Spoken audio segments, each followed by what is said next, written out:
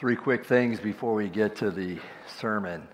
First of all, welcome back, Huff family.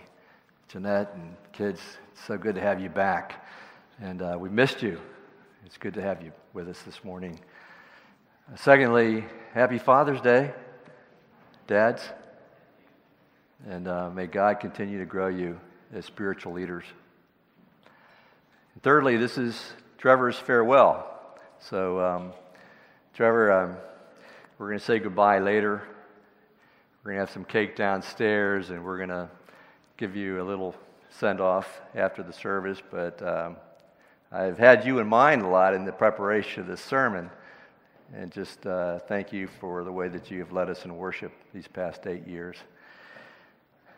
And so we look to the sermon text. It's still really, I just can't get out of this sermon series on the Holy Spirit. God just keeps extending it, and that's okay. We're going to come back to this text next week, as a matter of fact. It's a short paragraph, but there's so much in here, we're going to take a couple of weeks to absorb this. Paul reading to the Romans, verse 12 of chapter 8. So then, brothers, we are debtors, not to the flesh, to live according to the flesh. For if you live according to the flesh, you will die.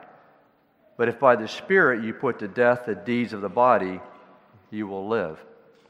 For all who are led by the Spirit of God are sons of God. For you did not receive the spirit of slavery to fall back into fear, but you have received the spirit of adoption as sons, by whom we cry, Abba, Father. The Spirit Himself bears witness with our spirit that we are children of God.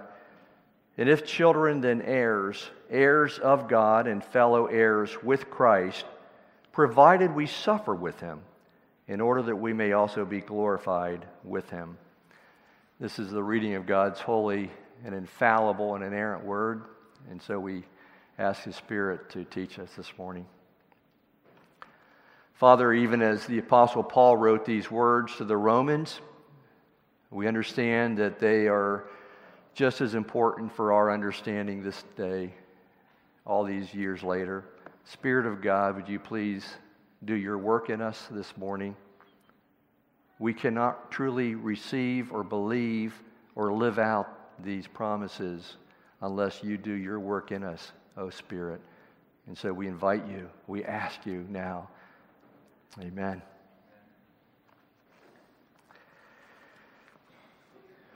So there's so much we could say about this passage. I'm going to leave most of it till next week.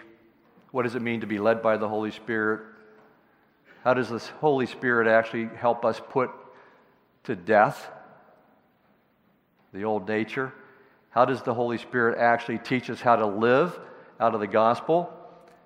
And we're going to look more at that next week. But this morning, I just really want to simply focus on the prayer that the Holy Spirit alone can teach us to pray and actually pray it, which is Abba, Father. So very briefly this morning, we're going to note that this relationship with the Holy Spirit is personal, it's purposeful, and it's prayerful. It's so personal. It really is. The work of the Holy Spirit in your life is as personal as it will ever get with any person here in any relationship that you have, whether it's your marriage, whether it's your child, whether it's your best friend. It's personal. It just is. It's just personal.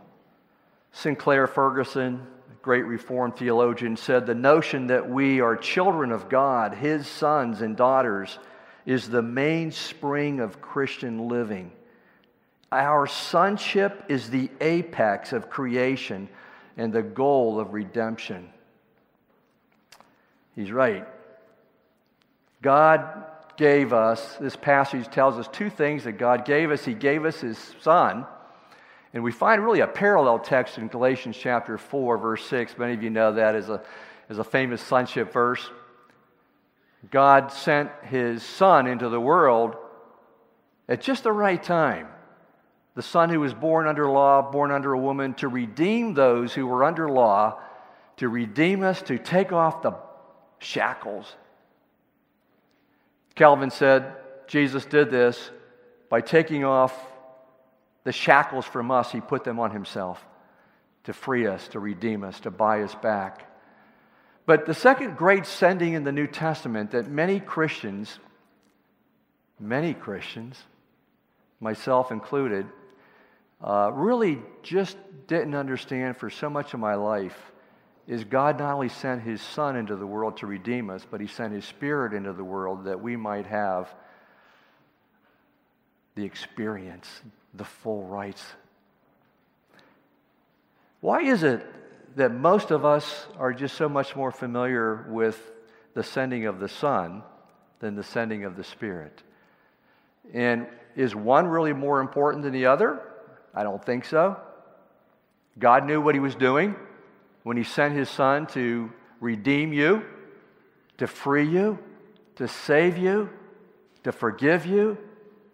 But as John Stott said, he sent the Son so that you would have the status of sons and daughters, but he sent the Spirit so that you would have the experience of it.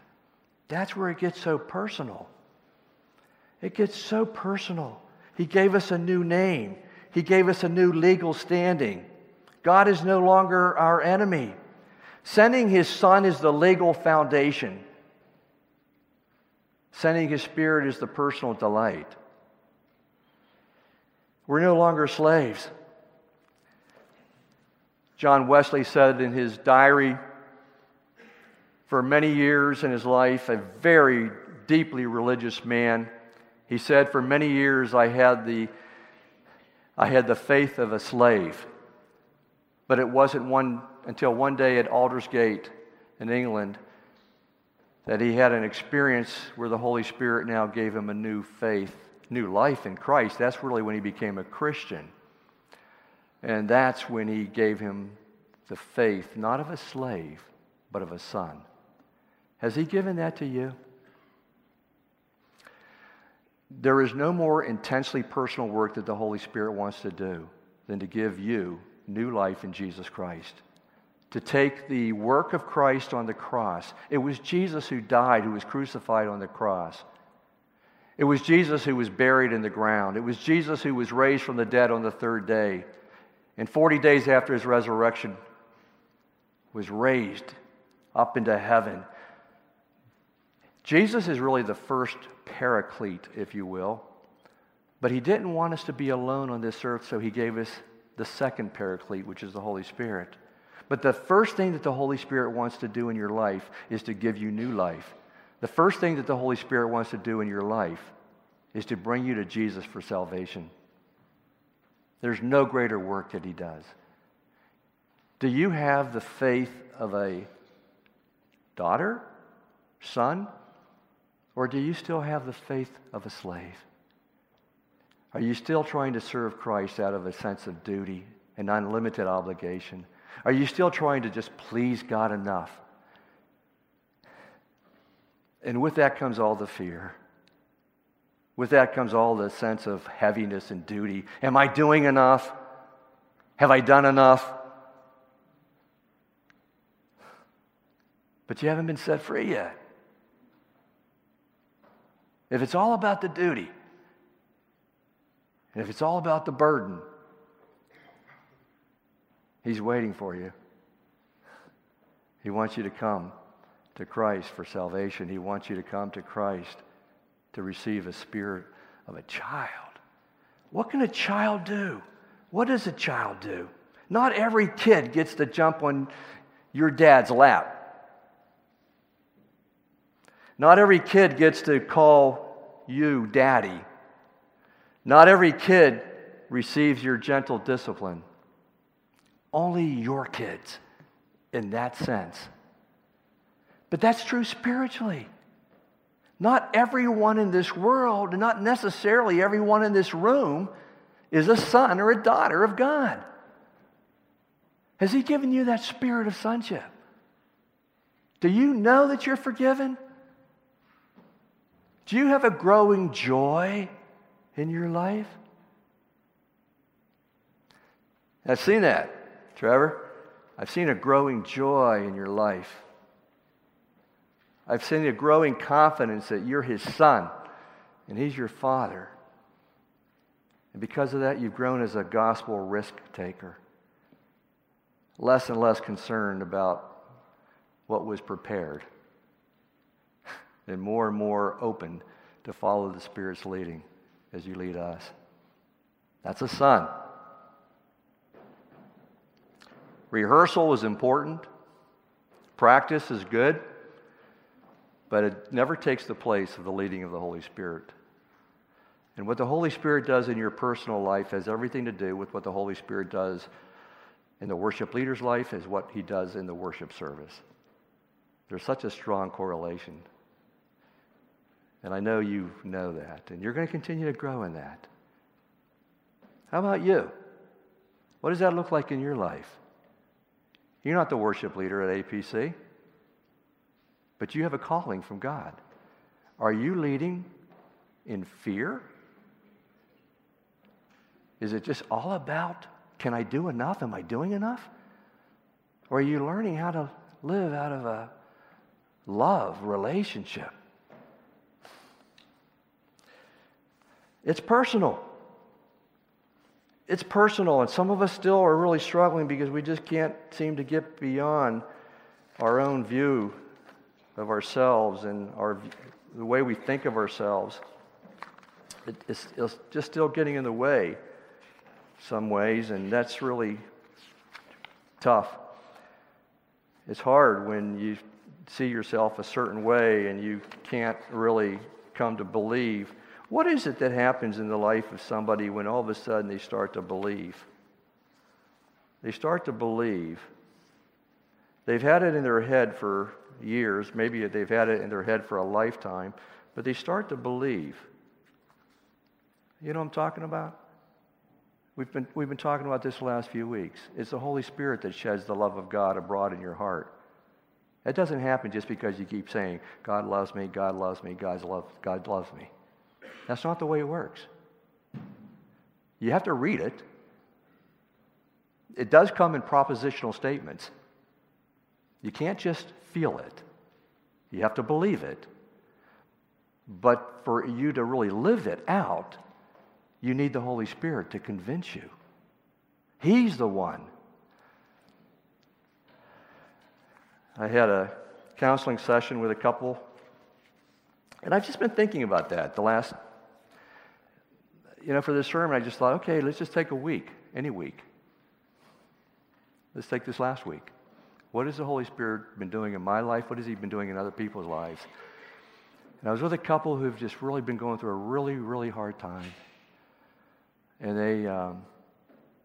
they've got a lot on their plate. And it's really intense. And we talked about, may the God of all hope fill you with all joy and peace as you trust in Him. May the God of all hope. Do you need hope? Most of us do.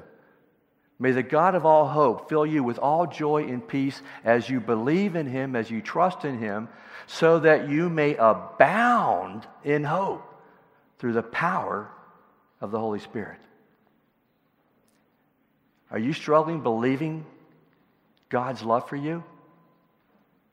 Are you struggling for hope? Are you struggling for peace? All these things, only the Spirit can make it believable and grow. So it changes you. The purpose of worship is not information, folks. It's transformation. That's what this is about. And so much gets in the way. There's a man that wrote a book, Leading by Naming. He talks about in India, the nation, the untouchables in India are required by a Hindu law to be given one name, and it must be derogatory. How about that? Ugly? That's their name. Dung? Stupid? Imagine the transformation when they discover that in Jesus Christ, Jesus came as the untouchable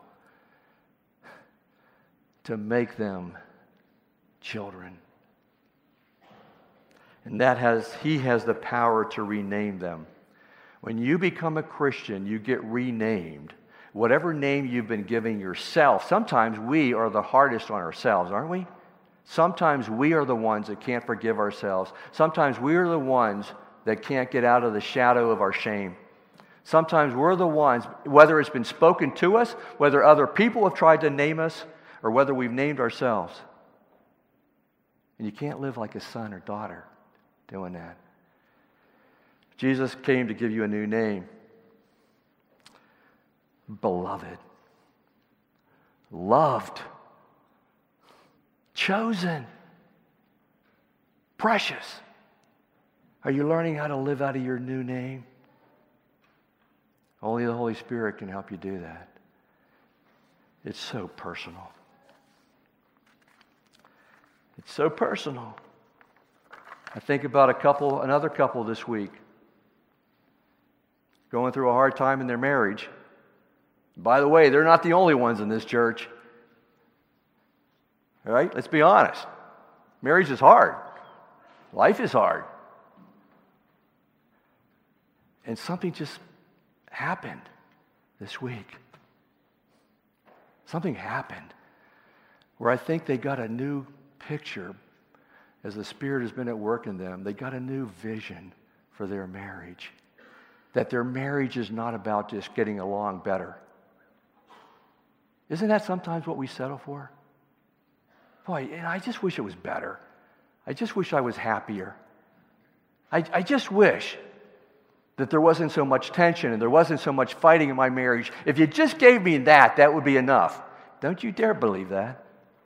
You've missed the point of marriage. The point of a growing, maturing marriage is not to take the pressure off of you. It's to make you look more like Jesus Christ. And that your marriage is pointing you to Christ, how much you need a Savior who can give you the love supernaturally to love your spouse. It's about Christ, not you. And that may be new to some of us. I think about a conversation this week with a man. And he's got his own challenges and he's got his own fears. And just talking about, and the Holy Spirit showing up, and I think giving him new boldness to have conversations.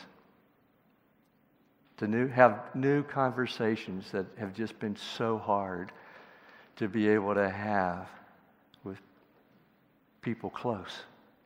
Do you struggle with this stuff? Of course you do. Are you inviting the Holy Spirit in to replace your fear with faith, your timidity with courage?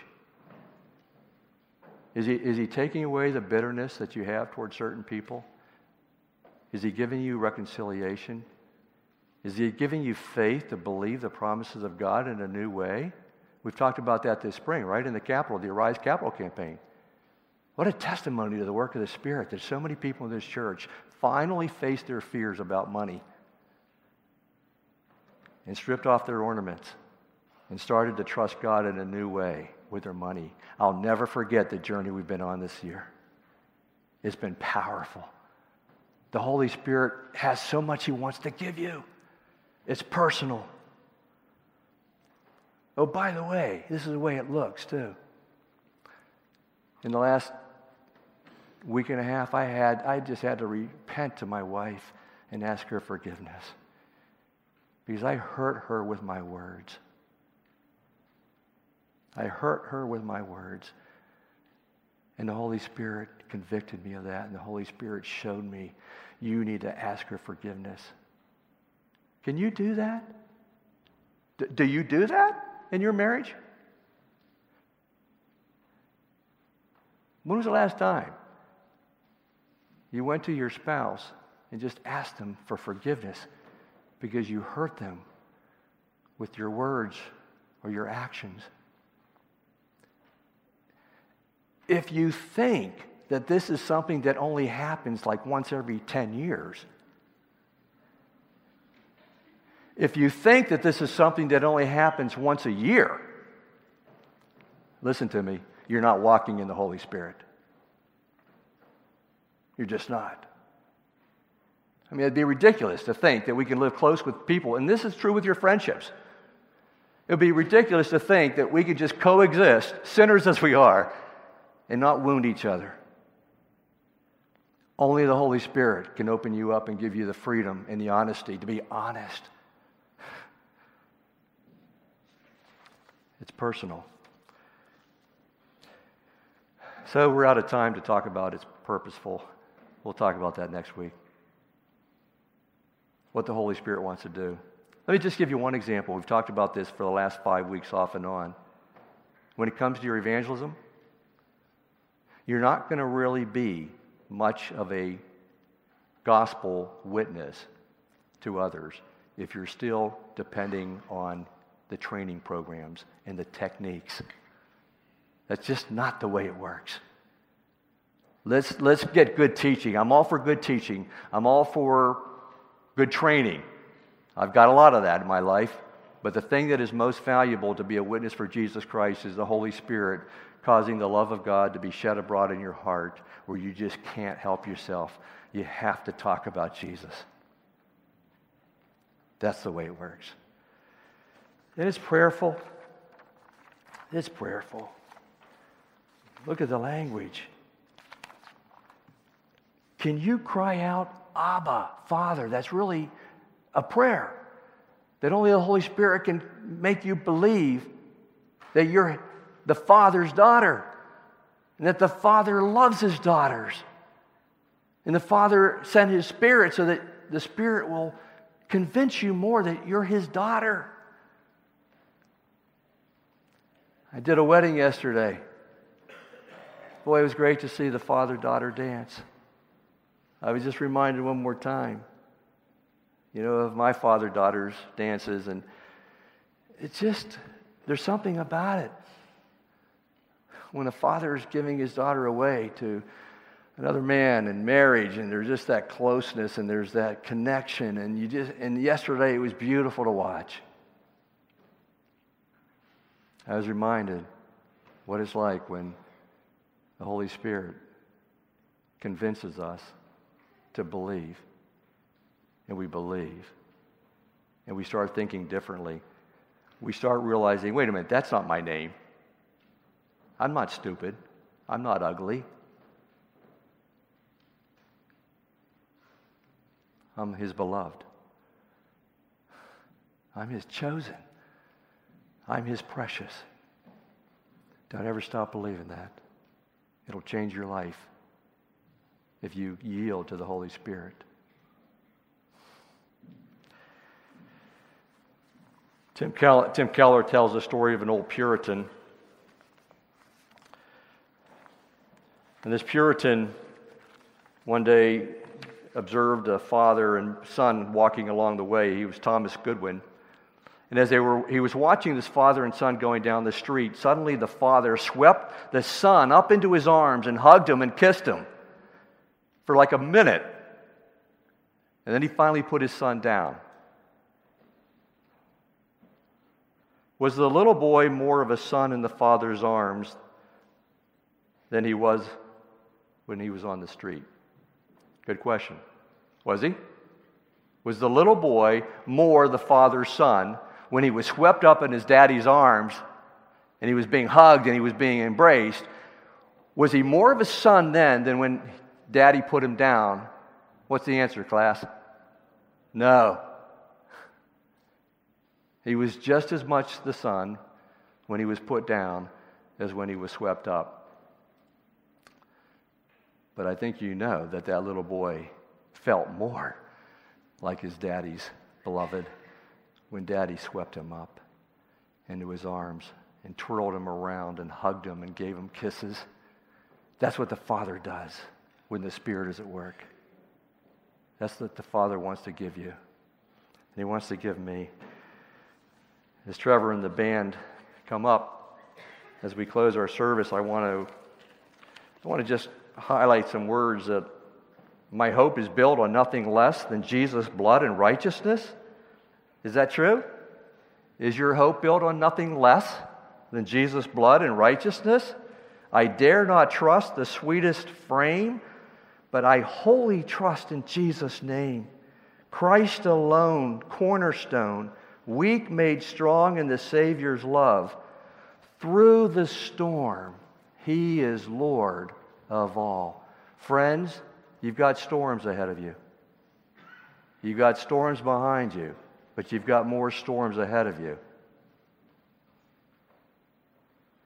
And this has felt a little bit like a storm, but it's okay, because Christ is our cornerstone. No other person is your cornerstone. When darkness seems to hide His face, I rest on His unchanging grace. In every high and stormy gale, my anchor holds within the veil. Jesus is your anchor. No one else. Nothing else. He's your cornerstone. Lord Jesus, thank you for being our cornerstone. And even now, as we continue to lift your name up in praise and adoration with hearts that explode with joy, because you are our cornerstone, hear and receive our praise and our adoration. Lord Jesus, amen.